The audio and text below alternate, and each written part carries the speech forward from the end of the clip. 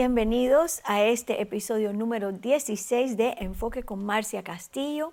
Soy feliz de estar nuevamente con ustedes y hoy tenemos un tiempo o un segmento extremadamente especial porque seguimos con Indiana Jones en persona. El pastor Eddie Castillo está aquí con nosotros. La semana pasada tuvimos un tiempo muy tremendo conversando acerca de las piedras que hablan, y hoy vamos a continuar con este episodio, las piedras que hablan, y quiero traer algo a colación antes de entregarte el micrófono. En el antiguo pacto vamos a ver que hay muchos restos arqueológicos que son significativos. ¿Por qué? Porque estos restos arqueológicos, estas piedras que se han ido descubriendo a través del milenios, hablan o validan las escrituras bíblicas. Por ejemplo, el lugar llamado Ashdod en Israel, que se menciona en el libro de Josué, Primera, Segunda de Samuel y el libro de Amós, donde Dagón, que era una deidad pagana, cae a tierra ante el arca del pacto, se descubrió. Y hace también muy poco que se descubrió lo que es la posible localidad donde se adoraba a ese dios pagano de Dagón. Otro lugar muy importante donde nosotros hemos estado y hemos caminado por todas esas ruinas en Israel también es Bet-Shean, y eso lo vemos en Jueces, Josué y en Primera de Samuel. Era una ciudad cananea, filistea, y el lugar donde murió el rey Saúl. Y también el lugar conocido como Silo, donde el arca del pacto reposó por casi 400 años. Esto se encuentra en Josué y Primera y Segunda de Samuel. También se han encontrado restos arqueológicos. Así es que la realidad de que las piedras hablan son algo contundente, algo importante para nosotros en este tiempo, pero quiero darte la oportunidad de que tú compartas algunos de estos sitios de los cuales tú hablas y que hay evidencias arqueológicas en tu clase de apologética. Exacto, gracias por invitarme de nuevo a este programa. Me siento feliz de estar aquí contigo. Quiero comenzar enfatizando algo muy importante, y eso es que la Biblia no es un libro de cuentos. La Biblia es la revelación en progreso del Dios Todopoderoso. Oh, amén. Esa es la Biblia. Todo lo que leemos en la Biblia, todas las historias que hemos leído en la Biblia, son historias de cosas verídicas que han tomado lugar. Y como decías hace un ratico, las piedras hoy todavía, miles de años después, siguen hablando de estas historias verídicas que tomaron lugar aquí en el planeta Tierra. Y cada día los arqueólogos encuentran más y más evidencia que refutan las historias de los ateos, de los que no creen en la palabra de Dios. Así que hablando de estos sitios que han encontrado, tenemos muchos que podemos compartir, pero en realidad no hay tiempo para compartir todos. Algunos de los más interesantes está, por ejemplo, la inscripción del Soreg, del año 19 antes de Cristo al 70 después de Cristo. Esta inscripción señala una barrera a un área prohibida mencionada en la acusación contra Pablo en Hechos 21 del 27 al 31. En este versículo vemos que Pablo se metió en un problema muy grande por cruzar esta línea. Está la advertencia del templo en Hechos 21-26. La Biblia habla de los lugares prohibidos para los gentiles. También fue encontrada una inscripción que advierte que ningún gentil puede pasar más allá de lo que le llaman el atrio de los gentiles. Bueno, esa escritura que habla del Soreg, nosotros, por así decirlo, hemos sacado el jugo, porque hablamos de cómo el pueblo gentil no tenía acceso a la adoración a Yahweh, el Dios verdadero, dentro de Israel. En esa época, pues simple y llanamente se quedaban fuera y había como una cerca que le prohibía al gentil participar de la adoración. Aunque ellos tuvieran un corazón hacia Dios, no lo podían hacer. Y esa inscripción donde dice que bajo pena de muerte todo aquel que traspase pues quedará atrapado y será ejecutado, esa inscripción fue hallada, la original. Así que son cosas impactantes. Exacto. Que tú dices, wow, la Biblia lo dice, pero en realidad hay un testigo. Exacto. Que sigue hablando y esas son las piedras. Y Pablo es acusado de haber cruzado esa línea. Pablo tuvo el denuedo, la valentía de no regirse por esa regla, sabiendo que era un hijo de Dios y él también tenía derecho a entrar a ese lugar. Y fue acusado. Hay pruebas de todo esto. Incluso es algo importante pensar que para creer en la arqueología se requiere fe. Y te voy a decir por qué se requiere fe, porque hay cosas que quizás están encontrando hoy en día que te va a requerir fe para creerlo. Y mi consejo es al que está viendo esto y nos está escuchando, que no descartes las cosas que están encontrando hoy en día como pruebas de sucesos verídicos, como algo que no crees porque no se está hablando en este momento. Porque llegará el momento que van a encontrar aún más pruebas de lo que han encontrado. Por eso digo que se requiere fe, para creer que lo que están encontrando hoy son pruebas verídicas de algo que sucedió hace miles de años. Pero si no ves esto con los ojos de la fe, quizás no vas a poder aceptar lo que están encontrando en este momento. No sé si me hago claro en esta, sí, claro que sí. Esta aclaración, valga la redundancia. Se encontró también la descripción de la dedicación de Poncio Pilato. Este hallazgo infundió miedo en los corazones seculares, escépticos y humanistas, ya que por cientos de años se burlaron y no creían en la existencia de Poncio Pilato. Increíble esto, ¿verdad? El hecho de que uno no tenga la prueba hoy no significa que la prueba no exista.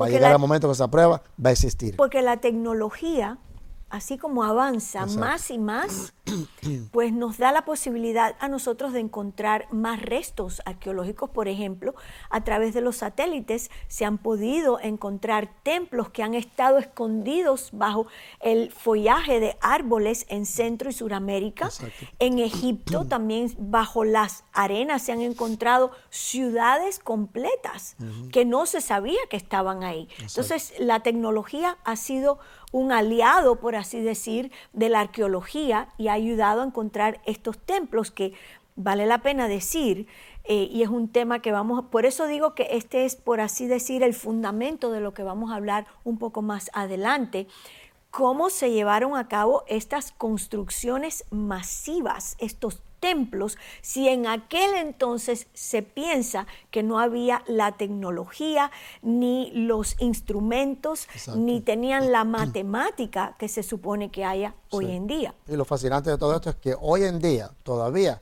no existe la tecnología para construir los templos que fueron construidos hace miles de años atrás. Vamos a estar hablando prontamente acerca de la pirámide de Giza en Egipto, y eso es un enigma para la ciencia de este tiempo, pero para nosotros que tenemos al Espíritu de Dios y la Biblia, la respuesta está ahí. Pero eso lo vamos a hablar un poco más adelante. ¿Qué más tienes que compartir? Cuéntame. Hay evidencia ahora que no estaba disponible hace cientos de años atrás, y aún hay mucho más que revelar. Por eso digo que se requiere fe. Se requiere fe en la palabra de Dios, se requiere fe que así como se encuentran todas estas evidencias de cosas que ocurrieron hace miles de años atrás, es importante comparar eso a lo que dice la Biblia. Es importante pedirle al Señor Jesús y a su Espíritu Santo que te dé revelación de lo que estás leyendo, de lo que han encontrado, que lo puedas ver con los ojos espirituales y no con la carne, porque nuestro intelecto puede ser nuestro peor enemigo muchas veces. Cierto. Esto es muy, pero muy importante. Hay una profecía del Antiguo Testamento que dice que los creyentes conocerán el surgimiento del anticristo por la renovación del conocimiento. Si tú no renuevas tu conocimiento, van a haber cosas que nunca jamás vas a poder reconocer o entender espiritualmente. Y yo pienso y siento en mi corazón que en este momento estamos en medio de una revolución de revelación. Sin duda. Están saliendo a relucir y el Espíritu de Dios está dando esa revelación. ¿Qué quiere decir revelación? Es como correr una cortina. Siempre ha estado ahí, pero ahora podemos entender, podemos ver lo que estaba escondido detrás de esa cortina, por así decir. Entonces, estamos en medio de una revolución así. ¿Por qué? Porque necesitamos saber qué se está moviendo en la tierra, qué se está manifestando. Y qué impactante entender que las piedras también, lo que las piedras tienen que decir es importante durante este tiempo, porque validan. Exacto. Es como un monumento que se ha mantenido a través de miles de años, ha combatido la erosión, las arenas, las lluvias, los vientos, y siguen en pie para testificar. Que continuarán en pie, y esto hace que uno se pueda reír en la cara de los ateos, de los incrédulos, porque nos da pruebas contundentes que no pueden refutar. No pueden discutir en contra de estas pruebas que hablan exactamente lo que está escrito en la Biblia. Qué lindo. Y cuando piensas en lo que dice en el Antiguo Testamento, hablando de la renovación del conocimiento, si tú lo llevas al hebreo, la palabra conocimiento significa descubrir conocimiento antiguo que será nuevo para ti. Y eso va en línea con lo que acabas de decir hace un ratico. Algo que siempre estuvo ahí, es un conocimiento antiguo, siempre fue conocido, pero en este momento es nuevo para mí. Qué tremendo. De eso se trata. Y eso es lo que estamos viviendo en estos tiempos. Por eso es que es tan importante ver lo que está sucediendo en el mundo en este momento a través de la palabra de Dios, a través del lente de la palabra de Dios y con la ayuda del Espíritu Santo, para evitar que muchos sean confundidos. Y este estudio de, por ejemplo, esta materia que tú enseñaste de apologética, lo cual vamos a poner la información de cómo usted puede adquirir este curso y escuchar lo que este hombre de Dios enseñó.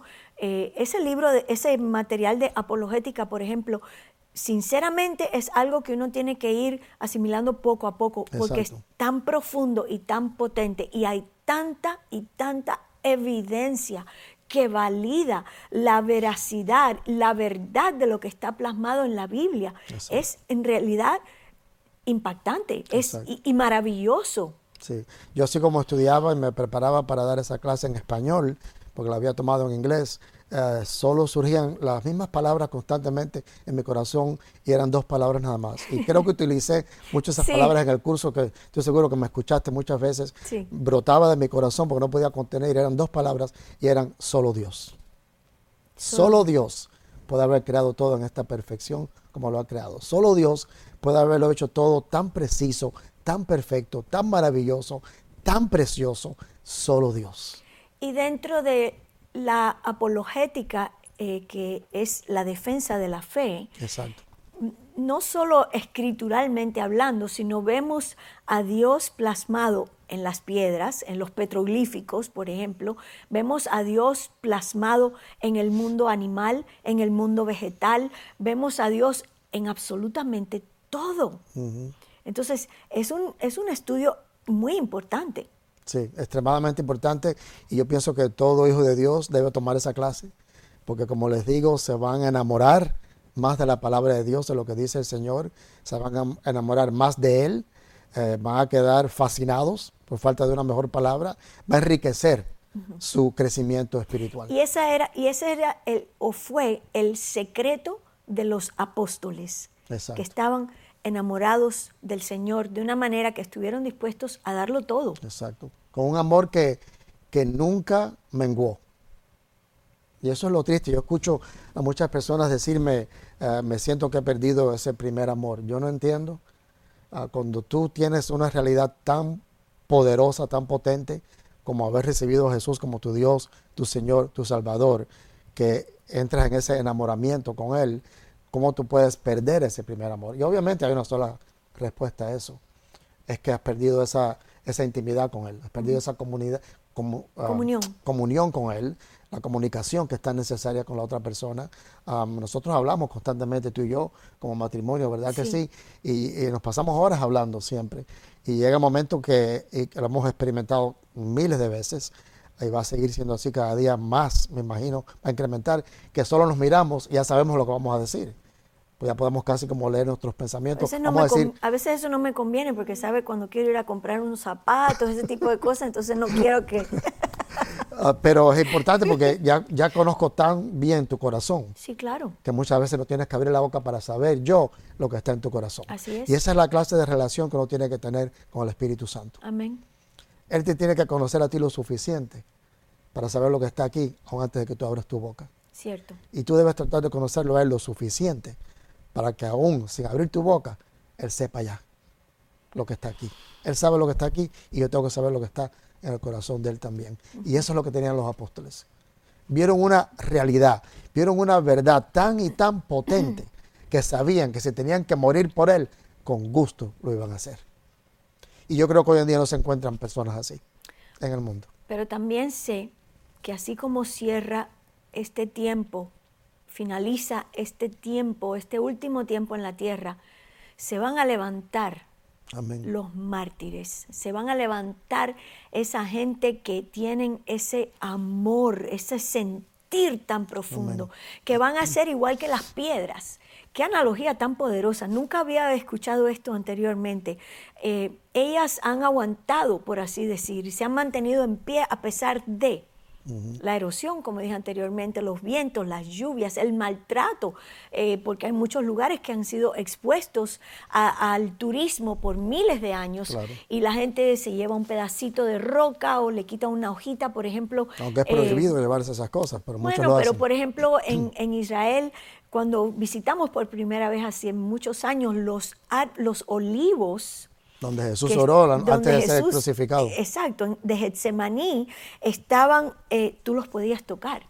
Pero hoy en día, si vas a ese mismo lugar, Exacto. los olivos están cercados y el turista no, o la persona que va allí no puede tocarlos. ¿Por qué? Porque la gente se llevaba las hojas, le quitaban un pedacito de la corteza del árbol y entonces destruyen un testimonio. Exacto. Que está vivo hablando. La gente lo dejaba pelado sin las hojas. Cuéntame qué otro lugar, Pero lugar habla así. Antes de eso, hablando de las cosas que son reveladas para un tiempo preciso como este, hay cosas que no se pueden haber entendido hace 1000 años. Hay cosas que aún hace 25 años no pueden haber sido entendidas. Mira lo que dice Daniel 12:4. Pero tú, Daniel, cierra las palabras y sella el libro hasta el tiempo del fin. Muchos correrán de aquí para allá y la ciencia se aumentará. Sé con certeza, completa en mi corazón, que estamos viviendo esos tiempos. Amén. La gente corre de aquí para allá, de un lado hacia otro, y la ciencia cada día aumenta más y más y más. Lo que hoy se conoce como el último descubrimiento, ya mañana va a ser algo antiguo. Cierto. Por la velocidad que ha tomado todo el conocimiento que se adquiere en estos momentos a través de la ciencia. Entonces, todas estas cosas que se están descubriendo a través de los arqueólogos son cosas, como dijimos ahorita, siempre estaban ahí, pero no podían haber sido reveladas antes. Son reveladas ahora, porque hemos llegado a los últimos tiempos. Sí. Como siempre digo cuando predico muchas veces, y a algunos les gusta este tema, a otros les asusta este tema. Sí. Somos la generación terminal. Yo considero con todo mi corazón, creo con todo mi corazón, que somos la generación que va a ver el rapto de la iglesia de Jesucristo. Y sí se van a levantar verdaderos héroes de la fe en estos últimos tiempos. Conozco maestros de la palabra que están en este momento preparando a mártires. Sí. Que me lo han dicho a mí en mi cara. Estoy preparando a mártires. Y digo, qué tremendo. Obviamente lo he escuchado en otros países, no aquí en mi país, de los Estados Unidos. Pero es importante saber que el tiempo, los días se han acortado. Estamos viendo cosas que antes jamás habíamos visto.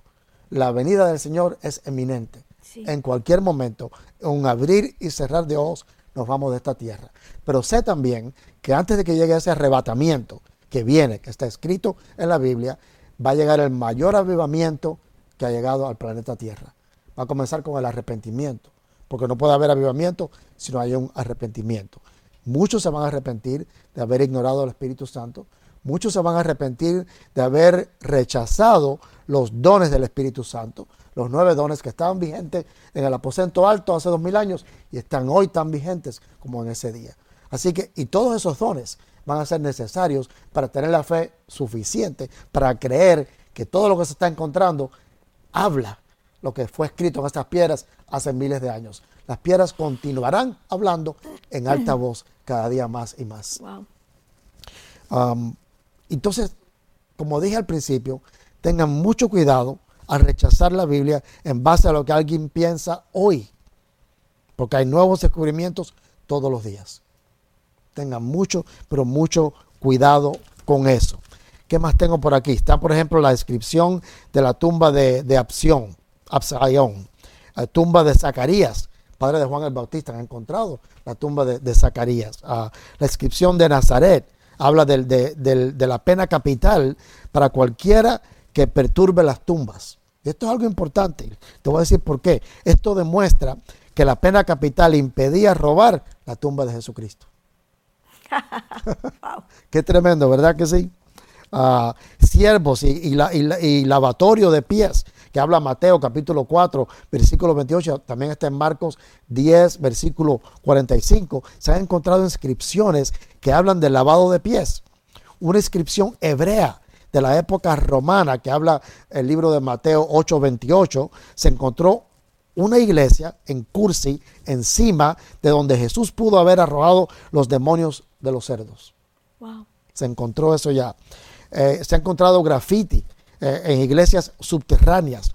Se han encontrado antiguos símbolos secretos del cristianismo. Eso habla el libro de Mateo, capítulo 4, si no me equivoco. La iglesia primitiva usó símbolos para saber que era seguro hablar entre ellos debido a la tremenda persecución. ¿Qué quiere decir eso? Que no podían hablar en alta voz porque estaban siendo perseguidos. ¿Qué hacían? Escribían grafiti en las paredes y así se ministraban. Igualmente, como ocurre en iglesias subterráneas en este momento, en Irak, en Irán, donde hay un avivamiento potente tomando lugar, no pueden abrir su boca para que nadie los escuche y entren y le corten la cabeza y los maten por adorar a Jesús. Pero ¿qué hacen? Escriben en tablas la adoración a Jesús y llega un derramamiento potente del Espíritu Santo sobre estas personas. Eso es lo mismo que hacían los cristianos en ese tiempo y hay pruebas de eso porque han encontrado lo que estaba escrito en estas cuevas.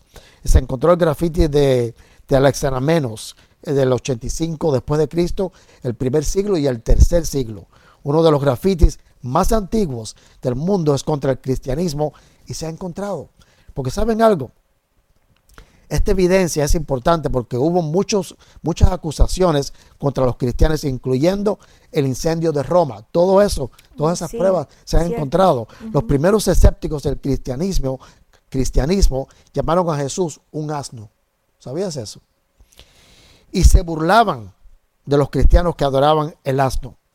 Cuando se creó este grafiti, las escrituras se estaban escribiendo ferozmente en ese marco de tiempo y aún no habían sido canonizadas. Por eso era tan importante que este grafiti quedara como prueba para que las piedras continuaran hablando. Hubo pruebas de que en ese entonces, o se han encontrado pruebas de que en ese entonces a los cristianos los llamaban un asno. Wow. Porque ha quedado ese grafiti para comprobar eso. Dios se ríe de último siempre. Eso es lo que me dice a mí. Cada vez que encuentran una piedra con la evidencia, con las pruebas, confirmando todo lo que ha sido escrito, yo digo, Dios está riendo y Él ríe de último. Me parece muy bien. Qué tremendo, ¿verdad? Me parece muy bien. Él ríe de último porque lo que Él hizo, lo que Él escribió, lo que Él está haciendo hoy, nadie puede ir en contra de la verdad del Evangelio de Jesucristo. Y nadie lo puede borrar. Nadie lo podrá borrar, jamás. Quedó escrito para siempre en esas tablas. Y qué tremendo que está, por ejemplo, la organización de UNESCO que se encarga de asegurarse de proteger estos lugares donde la arqueología ha hecho estos descubrimientos y protege a través de actos políticos, por así decir, ese lugar y nadie puede dañarlo, nadie puede destruirlo, ni romper las rocas, nada. O sea que en todo vemos la mano del Señor. Pastor, quiero darte las gracias. Ha sido maravilloso que compartas toda esta información con nosotros. Personalmente, bueno, imagínate, yo me siento, tú eres mi pastor y yo me siento a tus pies a recibir semana tras semana la impartición tuya, pero las prédicas acerca de los discípulos de Jesús y la clase de apologética, vuelvo y repito, han cambiado mi vida, han cambiado cómo, o sea, yo me he examinado y he dicho, llegaría yo a los tobillos de uno de estos grandes hombres de Dios, pero si nos medimos a la estatura de la pasión, vamos a decir, exacto, creo que muchos de nosotros llegaremos ahí, amén. Así es que quiero darte las gracias por compartir este tiempo. Sé que siempre estás muy ocupado, que eres un un pastor que se ocupa mucho de su iglesia. Gracias. Amén. Y gracias nuevamente por estar aquí acompañándome en este día. Amén. Ha sido un placer para mí estar aquí contigo y con la audiencia que nos escucha. Compartan estos mensajes con otras personas que necesitan recibir esta revelación. Estudien la palabra de Dios y tomen este curso porque les prometo que sus vidas van a cambiar para siempre. En nuestro próximo capítulo estaremos hablando de alguien que conocemos muy bien. Nos vemos. Amén.